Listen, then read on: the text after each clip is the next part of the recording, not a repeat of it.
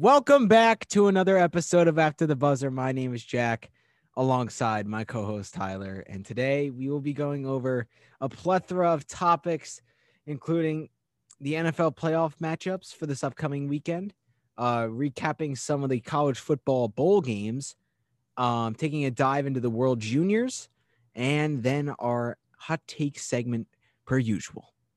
Yeah, it's gonna be a good episode. I hope you guys had a nice holiday. Um, Hopefully your family was safe and healthy. But we're here to bring you another good episode. And Jack, you want to start off with our first NFL playoff matchup coming up this weekend? I would love to. The Colts and the Bills, the 7 seed versus the 2 seed. The Bills are rolling into the playoffs with Josh Allen and Stephon Diggs, their connection being one of the most lethal QB to wide receiver duos in the NFL. The Bills defense has found its stride in recent weeks, giving up less than 20 points in 4 of their last 6 regular season games. Buffalo is most certainly a team to watch making a deep playoff run. But Indianapolis is no pushover. They won 11 games this season. They have a good rushing attack led by rookie Jonathan Taylor, and veteran quarterback Philip Rivers has been to the playoffs numerous times throughout his NFL career, and this might be his last chance to get that Super Bowl ring. So expect him to show up ready to play. The Colts defense played great in the beginning of the season, but has struggled as of recently. So it will be interesting to see if the Bills can exploit a struggling Colts defense, or will Indianapolis find their stride from earlier on in the season? Yeah, should be a good game. Bills Mafia, they got clearance to go to the game. I believe it's 6,500 fans allowed for the Bills, so that's good to see. Uh, if you're a Bills fan, and yeah, let's go into the next game. We got Cleveland versus Pittsburgh, the 6 seed versus the 3 seed. Now this will be the third time these teams play each other. They split the first 2 matchups after the Browns narrowly won in Week 17 by a score of 24-22. Now Cleveland has a stellar rushing attack, but the Steelers' strong defense will definitely look to stifle the two-headed monster of Nick Chubb and Kareem Hunt. Now the Browns, this is the first time making the playoffs since 2002, so they're going to be eager. They're going to try and make some surprising quarters happen in front of them, and maybe they'll give their fans a special run this year. But as for Pittsburgh, the playoffs are very familiar for them, especially for Ben Roethlisberger. So they won't be rattled. They'll go in there treating it as a normal game, essentially. And going back to Roethlisberger, the 38-year-old, he's nearing the end of his career, to say the least. So maybe, this could be one last run for him as well, as you entailed with Philip Rivers. So it'll be a good game to see him play. But this game is going to be chippy. There's going to be some big hits, definitely some words exchanged. This has been a little bit of a heated rivalry this past season. And it should be a very good playoff game, that's for sure. Yeah, I agree. Rivalry games usually are some of the best playoff games. So interested to see how the Browns and Steelers will shape up on Sunday Night Football. Yeah. The next matchup and the final AFC matchup is between the Baltimore Ravens and the Tennessee Titans. These two teams met in the divisional round of last year's playoffs, where the Titans stunned the number 1 seed Ravens. This year is quite different, though, as the Ravens have gone to the playoffs as a 5 seed, not the 1 seed. They are playing well on offense and defense. They are going in on a 3-game win streak, I believe. And both teams have strong rushing attacks and multiple weapons being used by Baltimore. J.K. Dobbins and Gus Edwards for the Ravens. While for Tennessee, Derrick Henry is an absolute machine. He rushed for over 2,000 yards this season, becoming only the 8th person to do so in NFL history. Also, he has won the rushing title in back-to-back seasons. Tennessee's defense, though, has been quite suspect, to say the least, all season long. So it will be interesting to see if they can find a way to combat the Ravens offense led by Lamar Jackson. The Titans passing game has taken steps forward this year with Ryan Tannehill improving his arm and weapons like A.J. Brown and Corey Davis further developing as solid targets on the outside. Yeah, should be another good game. Really, every game should be. There may not be a blowout at all, but the key here for the Ravens is obviously Derrick Henry. If they could contain him, their chances of winning go up dramatically, I would say. But yeah, that should be another great game. And our next matchup is between the New Orleans Saints, the number 2 seed, and the number 7 seed Chicago Bears. So Mitchell Trubisky, after being renamed the starter, he's helped the Bears reach the playoffs, which with much better offensive play. Before they were struggling without him, but he came back. He was a big piece, and but this week it's going to be a very tough test for Chicago, as the Saints are one of the most complete teams in the NFL. The Saints defense is one of the best. So Trubisky will have to make some plays with his legs if he wants to cause problems for New Orleans, because his passing just won't get it done alone. Now, the other quarterback on the other side of the field, Drew Brees, he's, again, a veteran quarterback, might be his last playoff run. So Drew Brees and company will try to go on a deep run after losing to Minnesota last season in the wild card round, upsetting loss for Saints fans and the team in general. But Brees will try and take home the Super Bowl one last time before retirement. I believe he already has a TV deal set in place, but I'm not totally 100% on that. But anyway, Alvin Kamara is also on the COVID list, so that's a big hit if he is out for the Saints. That's a huge piece of their offense. But there could be a close game. Chicago, they're coming in a little hot, so don't expect a Saints win. Yeah, don't write off the Bears. If Trubisky does what he needs to do, and the Bears defense can keep the Saints offense in check, the Bears definitely have a good chance of winning. So don't write it off just because it's a 7v2. Yeah. Anything can happen.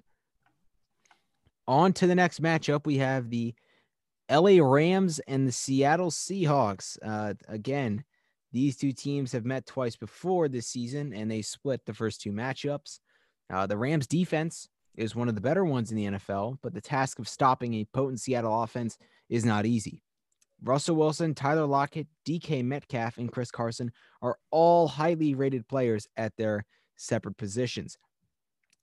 Russell Wilson has been to the Super Bowl before and knows exactly what it takes to get there, so don't be shocked if Seattle finds a way to move on.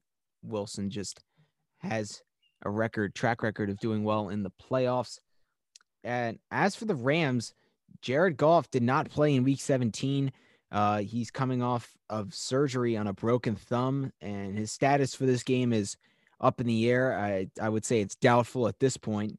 So John Wolford, who got his first career NFL start in Week 17, might be thrown into the fire and having to start a playoff game for a second career NFL start. That is high stakes, to say the least.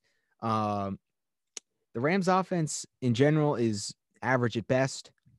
And on the other hand, Seattle's defense is going into the playoffs playing extremely well. So it's going to be interesting to see the Rams offense versus Seattle defense matchup. This game could get out of hand for Seattle if Wolford ends up being the starter. But, I mean, you never know. It is the playoffs, and it is divisional games, so anything can happen. Yeah. Seattle, I mean, they got some knowledge of the playoffs. They got some experience. Pete Carroll, Russell Wilson. They know how to deal with these playoffs. And like you said, that quarterback position for the Rams could be quite ugly. But like you said again, you never know. Don't count teams out just yet. But our next game, we'll go into our last game, and it is shaping up to be another good game. Tom Brady and the Bucs versus the Washington Football Team. Now, the football team, they won their game and they won their division, and that put them into the playoffs. And now they verse one of the greatest quarterbacks of all time, Tom Brady. So he's back in the playoffs, Tom Brady, that is. However, in the NFC this time for the first time in his career. So the Bucks, they should roll through Washington. However, because Washington, although they won the division, they weren't quite that good. But again, like we've been saying, you never know. So they should run through them, but again, you can't assume anything. Now, the football team, their front seven is very good at putting pressure on the QB. So if they can do that, they might be able to hang around just this one game, but they certainly can't do much damage after this. Tampa Bay is missing Shaq Barrett and Devin White, 2-star linebackers. So that is a vulnerable spot in the defense that Washington can look to exploit. It would be quite the story also if Alex Smith could find a way to upset Tom Brady and that loaded Bucks team. It's been a remarkable comeback season for Alex Smith, suffering that gruesome leg injury.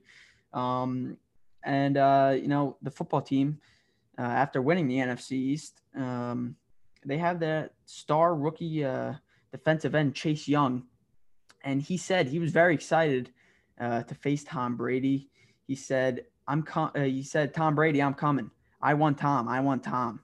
So, I mean, if that doesn't show that he's eager enough to go after it, that's good. That's good to hear. But and then also too, Ron Rivera will have his team ready to try and play spoiler to another Super Bowl run for Brady too. So, look out for the football team. Don't count them out. Like many teams we've said to, but it could be a good game.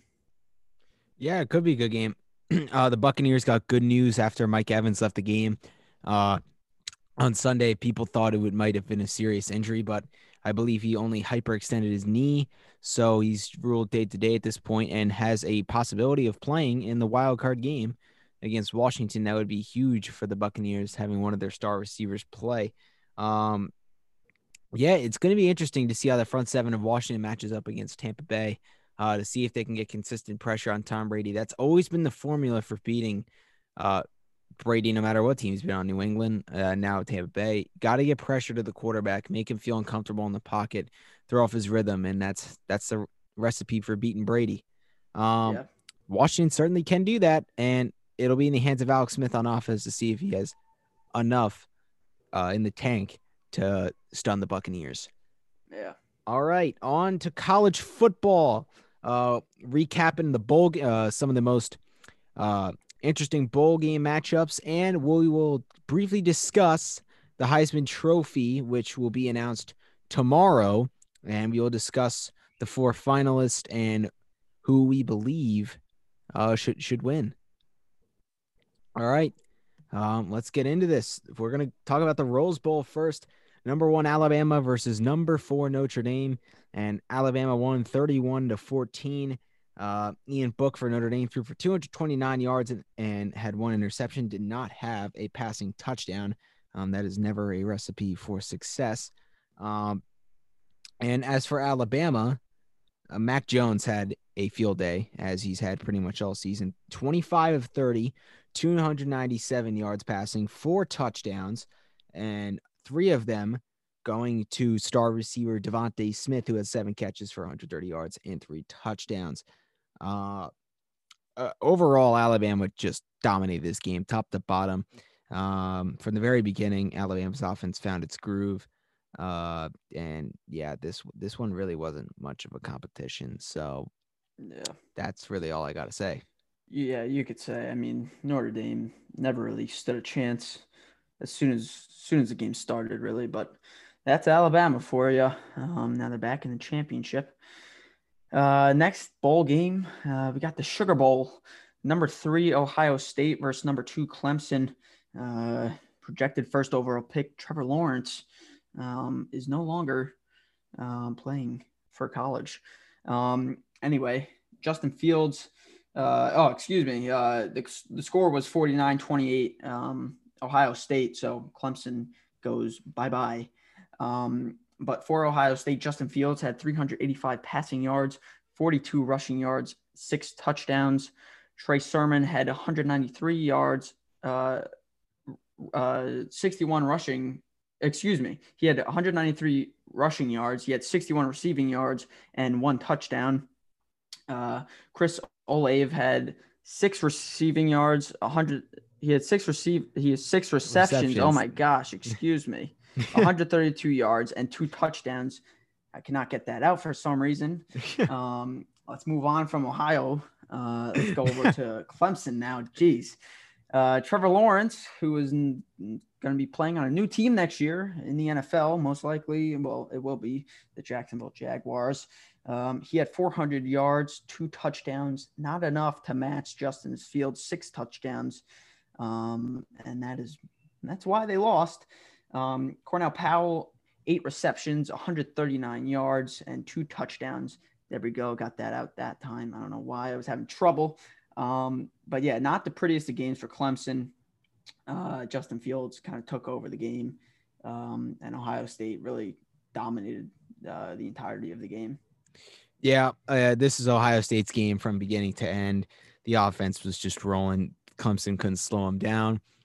There was a debatable targeting call in the second quarter on senior linebacker for Clemson, James Skalski, and that had some people up in arms and very unhappy. Excuse me. And I think that was a game-changing play. Losing a senior linebacker with a lot of experience early on in the game is something that hurts because Clemson had to put in an inexperienced linebacker who is a young guy, and it just doesn't have the same experience, doesn't have the same just mojo as Skalski would have. So that's something that I found interesting.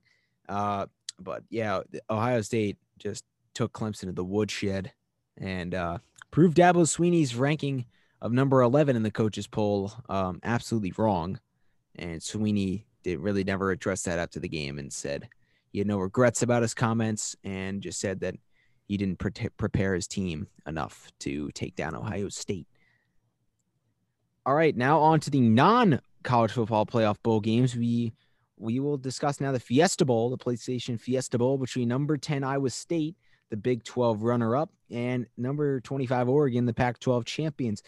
Iowa State won 34-17, and the Cyclones really proved why they are a top 10 team in the nation with this win and how they are building something special with the culture they have there. Breece Hall, running back earlier in the season, said after they beat Texas, we 5-star culture beats 5-star talent. And that's something that I found really interesting, is that the culture at Iowa State is really unparalleled to a lot of programs in the country. I mean, it's not always about the talent. It's about the culture, especially in college football and a lot of sports. So that's just something I found really interesting.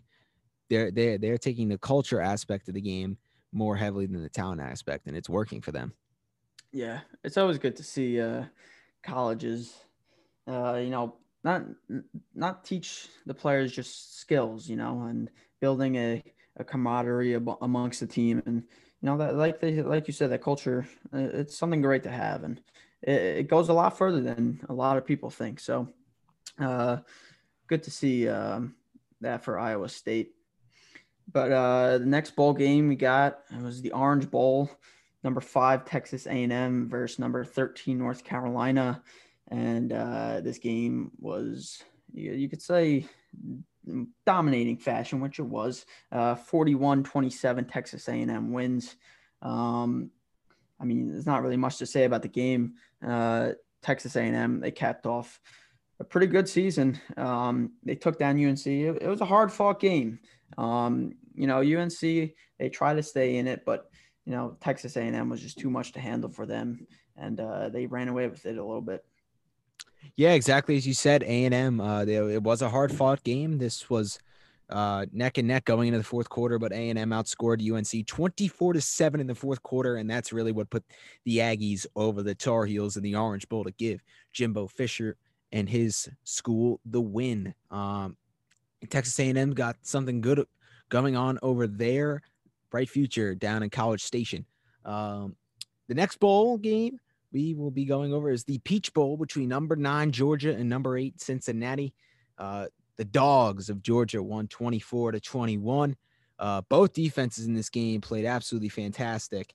The Bearcats really kept it a lot closer than I think some people would have thought, because this is an SEC school in Georgia versus a group of 5 AAC school in Cincinnati. And the gap in college football between Power 5 schools and group of 5 schools is really narrowing. And you're seeing that now more than ever with examples like this. Memphis played Penn State somewhat close last year. So you're seeing a lot more of these group of 5 schools play tougher on top level competition. And that's something that you really like to see, because it expands the playing field for the playoff. Anyway, going back to this game specifically though, JT Daniels for Georgia threw for 392 yards. It's pretty good day through the air. Again, like I said, a really defensive game, and the offenses seized opportunities when they had them. But a game-winning field goal for Georgia with just 7 seconds left went through from Jake Podlesny from 51 yards out, I believe, and that helped solidify a Georgia win. Yeah, that was really Cincinnati's first challenge of the season, you could say. They didn't face too much adversity, and sure enough, Georgia comes out on top. So a good game by Georgia, and bet that kicker is a hero around the campus now. Anyway, to the Cotton Bowl, our next bowl game that we're talking about. Number 6 Oklahoma versus number 7 Florida. A blowout victory for Oklahoma as they won 55-20. Not the prettiest of scores if you're a Florida fan. And Oklahoma dominated, showing how Florida's smack talk did not translate onto the field at all. So Florida was giving the smack talk over to Oklahoma, and Oklahoma, they stood quiet, they stood ready, and it showed on the field, that's for sure. Yeah, Oklahoma took that personally. Yep, they did. You could say, just like Michael Jordan. Yep, and they took that personally, and they went out in the field and they absolutely dominated the Gators. They did not let up. Spencer Rattler had quite the day for the Sooners. Lincoln Riley was not about having it. Dan Mullen, the Florida head coach after the game, said, we didn't have certain players, and yes, they didn't have Kyle Pitts or Kadarius Toney, 2 of their major offensive weapons, but you can't be talking the talk knowing you don't have some of your best players and then make excuses after the game. I mean, you got beat down, and you got to accept that and move forward.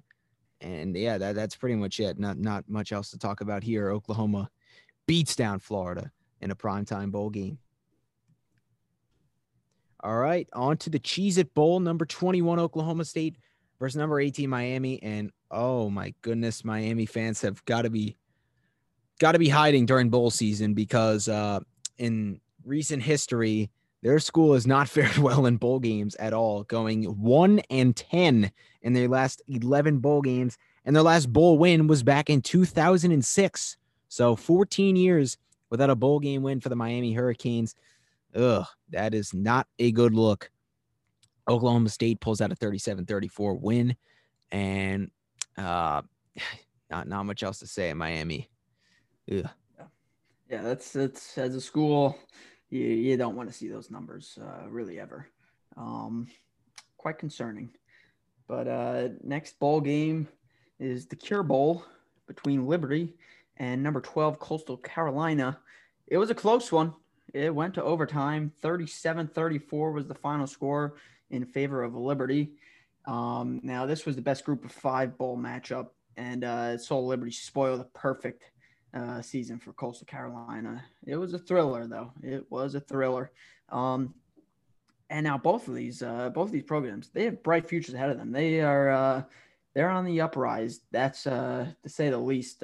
Liberty had a good season, and Coastal Carolina, like I just mentioned, they had a perfect season going. So good year for these two programs, and they will have a lot similar seasons for many years to come. Yeah, as you said, both these teams, 2 of the best group of 5 teams in all of college football. The Liberty Flames going 10-1 on the season, and Coastal Carolina going 11-1. Yeah, both these schools, bright futures ahead. Great to see them play against each other in a bowl game. And unfortunately for Coastal Carolina, they could not finish off the dream season of going undefeated, but still one that you have to look back on and say this took a big step forward for the program. And same for Liberty. Both programs taking steps forward, and these will be two Group of Five programs to watch for the near future, for sure. All right, on to our final college football discussion today, and that's going to be about the Heisman Trophy. Takes home the best player in college football, the Heisman Trophy. The four finalists are Devontae Smith, the wide receiver from Alabama, Trevor Lawrence, the projected number 1 overall pick quarterback from Clemson, Mac Jones, quarterback from Alabama, who really took a lot of steps forward this year. He didn't even have the starting job secured at the start of the season. 5-star freshman quarterback Bryce Young was fighting with him all the way, but Mac Jones took it and ran with it. And then Kyle Trask, the starting quarterback for the Florida Gators, another NFL quarterback who will definitely be taken in the middle rounds of this draft.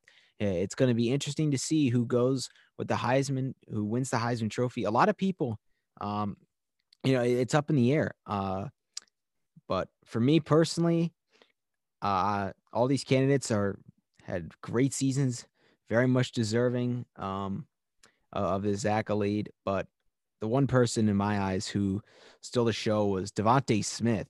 He had 1,500 receiving yards in 11 games and 17 receiving touchdowns. I mean, this guy balled out in every game Alabama played. And yes, that is a credit to Mac Jones, who was a very good quarterback this year. But Devontae Smith made some absolutely ridiculous catches. And I think that's why he should be the first wide receiver to win the Heisman Trophy since Desmond Howard. Yeah, I agree with that. 1,500 receiving yards in 11 games is just absurd. I think it should be Smith as well. But like you said, these are all great young players. They're all going to have great futures ahead of them. So if one wins it over the other, it was much deserved either way. Yes. Yeah, will be very interesting to see who gets awarded the most outstanding player in college football in this odd season. Yep, we'll find out tomorrow. Exactly, we'll find out tomorrow. All right, on to the World Juniors, and the World Juniors this year, again, another interesting thing due to fans not being allowed and other stuff like that. But Tyler, would you like to take this away? I'll be glad to. So, all right. So we are currently in the semifinals as we're recording this. However, I'll give you guys a little recap of the quarterfinals. So the 4 matchups in the quarterfinals were as followed: Canada versus Czechoslovakia, or the Czech Republic, excuse me. Canada beat them 3-0. Shutout for goaltender Dylan Levy. I believe his first name is Dylan or Devin, one of the two. Either way, Levy has been great for Canada, posting another shutout. And Canada obviously has just been dominant. Russia versus Germany was the next quarterfinal game. Russia won 2-1. And Germany, they took strides as a program. This was the first time making the quarterfinals in existence. So Tim Stützle led that team further than normal. So that was good to see for Team Germany. USA versus Slovakia. USA won 5-2. Got a little close for the USA. They were up 3-2 in the third with about 9 minutes left. And then they went on to score 2 goals to win 5-2. And the final quarterfinal game was Finland versus Sweden. Finland won 3-2. And this year is a sad year for Sweden as they lost a game in the preliminary round to Russia in overtime. That was the first game they lost in, I believe it was 54 games. So they were 54-0 in their last 54 preliminary round games. That was a great streak. May never be matched ever again. But yeah, so Canada, Russia, the United States, and Finland all moved on to the semifinals. And Jack, you want to go over the semifinal matchups? Yes, I would love to do that. Canada versus Russia, the first semifinal matchup at 5:30 Eastern time. These matchups are happening today. So the Canada-Russia game, if you're on It's Eastern happening time, is now. going on right now. Yes. And both I'll winners will check. go to the gold medal game, and the losers will play for the bronze. So, again, heavy stakes for both these matchups. And then USA versus Finland at 9:30 Eastern time. Again, both these matchups happening today, and very interesting matchups. But all four of these teams, very good, and they have certainly earned their right to this spot in the tournament. Canada has represented many times in the gold medal game, as well as the U.S. and Russia and Finland. All these teams have made it to the gold medal game multiple times before, so it will be interesting this year to see which teams will make it to the gold medal and eventually what team will win it. Yeah. Canada, they've been sort of steamrolling through their opponents, but Russia, they're always pesky to deal with once it gets down to the wire. Finland USA should be a good matchup. Got Trevor Zegras leading the way for USA, and Anton Lundell and company for Finland. And speaking of some of those players, we're going to, list you guys the top 10 players thus far of the World Juniors. Even if their team got eliminated, it's always good to see the up and coming talent around the hockey world, and potential future NHL stars. Exactly. And most of these names that we're about to list off, I can nearly guarantee you they will all make an NHL appearance in the coming years. Jack, I'll go ahead and list the top couple, and I'll leave you the rest. How's that sound? Yeah, we can do like a half and half type deal. You do 1 through 5. I'll do 6 through 10. Exactly. All righty. Coming in at number 1, the best player so far in the World Juniors, having a dominating tournament. Trevor Zegras from the United States. He's been torching his opponents. And keep in mind, all of these players have played the same amount of games, which is 5. So keep that in mind when we're giving you the stats. Trevor Zegras, he has 6 goals, 9 assists for 15 points in 5 games. That's amongst the greatest performances of a U.S. player in the World Juniors. So Trevor Zegras lighting it up for Team USA. Number 2, from Canada, Buffalo Sabres prospect Dylan Cozens. He has 7 goals, 6 assists for 13 points. So 1 more goal than Zegras. I believe he had a 6-point game. I believe he had a hat trick and 3 assists in a game. And he's been the leader for Canada. Zegras has been the leader for USA. And now to another team, Tim Stützle, the 3rd overall selection in this past year's NHL draft. Ottawa Senators prospect from Germany. He has 5 goals, 5 assists for 10 points. He was the leader of that team. He wore the cap. He wore the C. He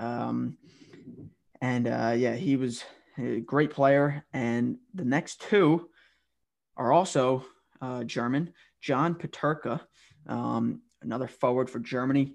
4 goals, 6 assists for 10 points. Again, him and Stützle very similar. And then Elias Florian from Germany, again, 4 goals, 5 assists for 9 points. So those 3 forwards for Germany led the way. And that's why they got to the quarterfinals for the first time in their program. These 3 guys definitely stood out, and they were amongst the 3 best players in this year's World Juniors. Yeah, keeping the list going. At number 6, we got Peyton Krebs. Krebs, a prospect of the Vegas Golden Knights. Krebs has showed out and played well in this year's World Juniors through 5 games. He's had 3 goals, 5 assists for a total of 8 points. Krebs, solid role player, playing well for Team Canada. Big reason and why they are back in the semifinals once again. Number 7, we got Anton Lundell from Finland, another team that is in the semifinals. Lundell, a bright bright prospect for the Florida Panthers, was taken 12th overall in a 2020 draft. And in this year's World Juniors, he is playing well. 4 goals, 3 assists for a total of 7 points. Lundell, a key piece for Finland in their quest to try to get to the gold medal game. At number 8, we're going back to Canada for Connor McMichael. McMichael has been a leader for Canada. He's been in the World Juniors. What, Tyler? Is this his third time around in the World Juniors? It's definitely his second. It may be his third. Don't quote me on it, but I know it is definitely at least the second. Yeah. So at least his second time around in the World Juniors, and McMichael is viewed very much as a leader for this Canadian team. And he has 3 goals, 4 assists for 7 points through 5 games. And leaders got to show through example, and McMichael is doing that here. That's why he's earned number 8 on the list for Canada. And sticking with Canada, again, Quinton Byfield, the 2nd overall pick in the 2020 draft to the LA Kings. Byfield has put up 2 goals and 5 assists for 7 points. The young stud Byfield should be a great NHL player down the line, and he is certainly proving his worth here in these World Juniors for Canada. And our final guy to cap off the list, Topi Nimela for Finland. He's a defenseman, I believe. Yep. And a prospect of the Toronto Maple Leafs, has 2 goals and 5 assists for, once again, 7 points. Another guy with 7 points. Topi Nimela, a valuable Finnish player, and someone that the Maple Leafs are hoping can develop into a solid defenseman at the NHL level. But as for the World Juniors, Topi Nimela is a solid defenseman for Finland and another key piece to their quest for the gold medal. Yeah. And all these players, we just said they're key pieces as to why each team is where they are or where they got. And they could rack up more points, and I'm sure they will, because these players are quite the stars, to say the least. And now to wrap up the episode, we're going to bring you guys to our normal hot take segment to end things off. So, Jack, you want to give us your first hot take? Yes, I will. We're going to the NFL, and we're going to the Buffalo Bills, a team that I really like in the AFC, to make a run in the playoffs. And their offense is going to come out, and they're going to house the Colts, scoring 50-plus points on Wild Card weekend and riding the Colts. Josh Allen and Stephon Diggs, that connection is absolutely lethal, as we talked about earlier, and they'll prove once more that they are really synced up and know each other on the field, and the Bills offense will go bonkers. They're coming off a 56-point performance against the Miami Dolphins in Week 17, and I expect that offense to continue rolling and not slow down one bit. Wow, that's bold. But the Bills, they scored 50 last week, didn't they? Yes, they did. 56 against the Dolphins. Yeah, they could do it. All right. All righty. So my first hot take, you know what? I'll give you guys my NFL one while we're at it, while we're on the subject of the NFL. We're going over to the Browns-Steelers game. I'm saying the Browns beat the Steelers for the second time in a row. Baker Mayfield beats the Steelers by 2 touchdowns or more. I think the Browns are going to be excited. They're going to be pumped up. They got the city rallying behind them. Baker Mayfield's going to want to show the world what he's made of. And I think the Steelers, they've been lackadaisical the last couple of weeks. Yes, they won last week, but not last week, 2 weeks ago, excuse me. But, I think, I don't know. Baker's going to get it done. You watch. So, Tyler, you think postseason Baker's going to go on the road to Pittsburgh and get the Browns a win to put him in the divisional round? That is definitely bold. And the NFL by has 14 unlocked. Plus. The NFL has unlocked playoff Baker Mayfield, and he's ready to go. Tyler is emphatic about postseason Baker making a mark and ending the Steelers season earlier than they would hope. But for my second hot take, we're taking it back to the World Juniors. And as Tyler, you said earlier, Canada has kind of dominated their competition. I'm going to say that they go on an offensive hot streak and combine for 10 plus goals in the semifinal game and the gold medal game and coast to yet another gold medal in the World Juniors. All righty. That is in semifinal and gold. That will be quite the domination, you could say. And that's a good one. And you know what? I'll follow you again. I'm going to the World Juniors. Now, you say Canada is going to coast to victory. I don't agree. I'm going to say both Canada and the United States, the top two teams so far, are going to lose. They're going to lose, and Finland will play Russia in the gold medal game. Now, I'm not going to say who's going to win between those two now, but all come I on, know. you got to tell us. You got to tell us who's going to win. All right, Finland. Finland's going to win for second Okay. year, or for 2 and 3 years. Quote me on it. Okay, you got it out of me. But anyway, Canada and the USA will play for bronze, and it's gonna shock some people. So be ready for it. So, do you think so? If that happens in your situation, if that happens, it will happen. It will. Who's going home medalless? U.S. or Canada? You know what? I'm gonna throw another shock at you. Canada. Canada's going home without a medal. All right. Canada. You know they steamroll through every opponent. You know they've had some close games here. Yeah, sure. So you think they're gonna hit a lightning?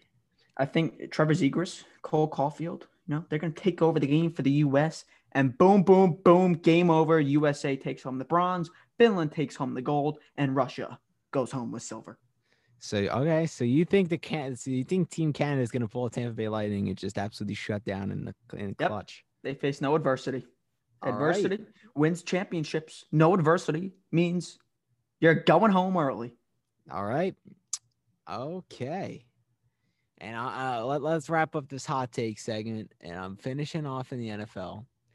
And I'm going to Washington, D.C. And I'm saying that Alex Smith is going to lead the football team to a 35-27 shocker over the Tampa Bay Buccaneers on Wild Card Weekend. Devin White and Shaq Barrett not being there on defense hurts the Buccaneers tremendously. Those are two of their best defensive players, not active, not going to play. And that's going to hurt. And Antonio Gibson will be able to run through.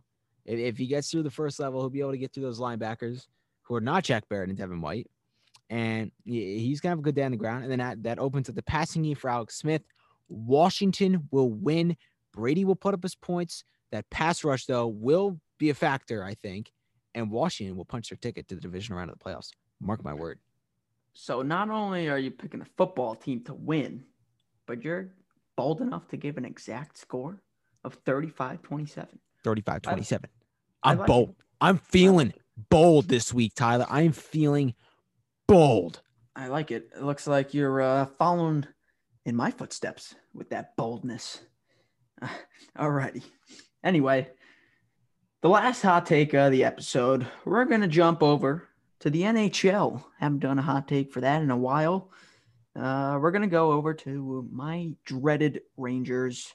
I hate them. I despise them, that's for sure, being an Islander fan. And I'm going to go ahead and say their first overall pick, Alexis Lafreniere, will struggle and not even get 25 points in his rookie season. And he's not even going to be considered for the calendar. And that will be 2 failed seasons of rookies in a row for the Rangers after Kaapo Kakko, the much-anticipated rookie last year, didn't really do much at all. Was not a threat in the slightest. And I'm going to say the same for Lafreniere. He's got a lot of hype around him in that Big Apple. And I don't think he's going to live up to it yet. Maybe the Big Apple's too big. Exactly. Maybe the Big Apple is just too big for Alexis Lafreniere. All right. That is going to conclude another episode of After the Buzzer. Hope everyone who watches till this point enjoyed all the NFL, college football, World Juniors, and everything that we talked about today. We'll come back at you with some more content soon, and we'll catch you guys in the next episode of After the Buzzer. Peace out.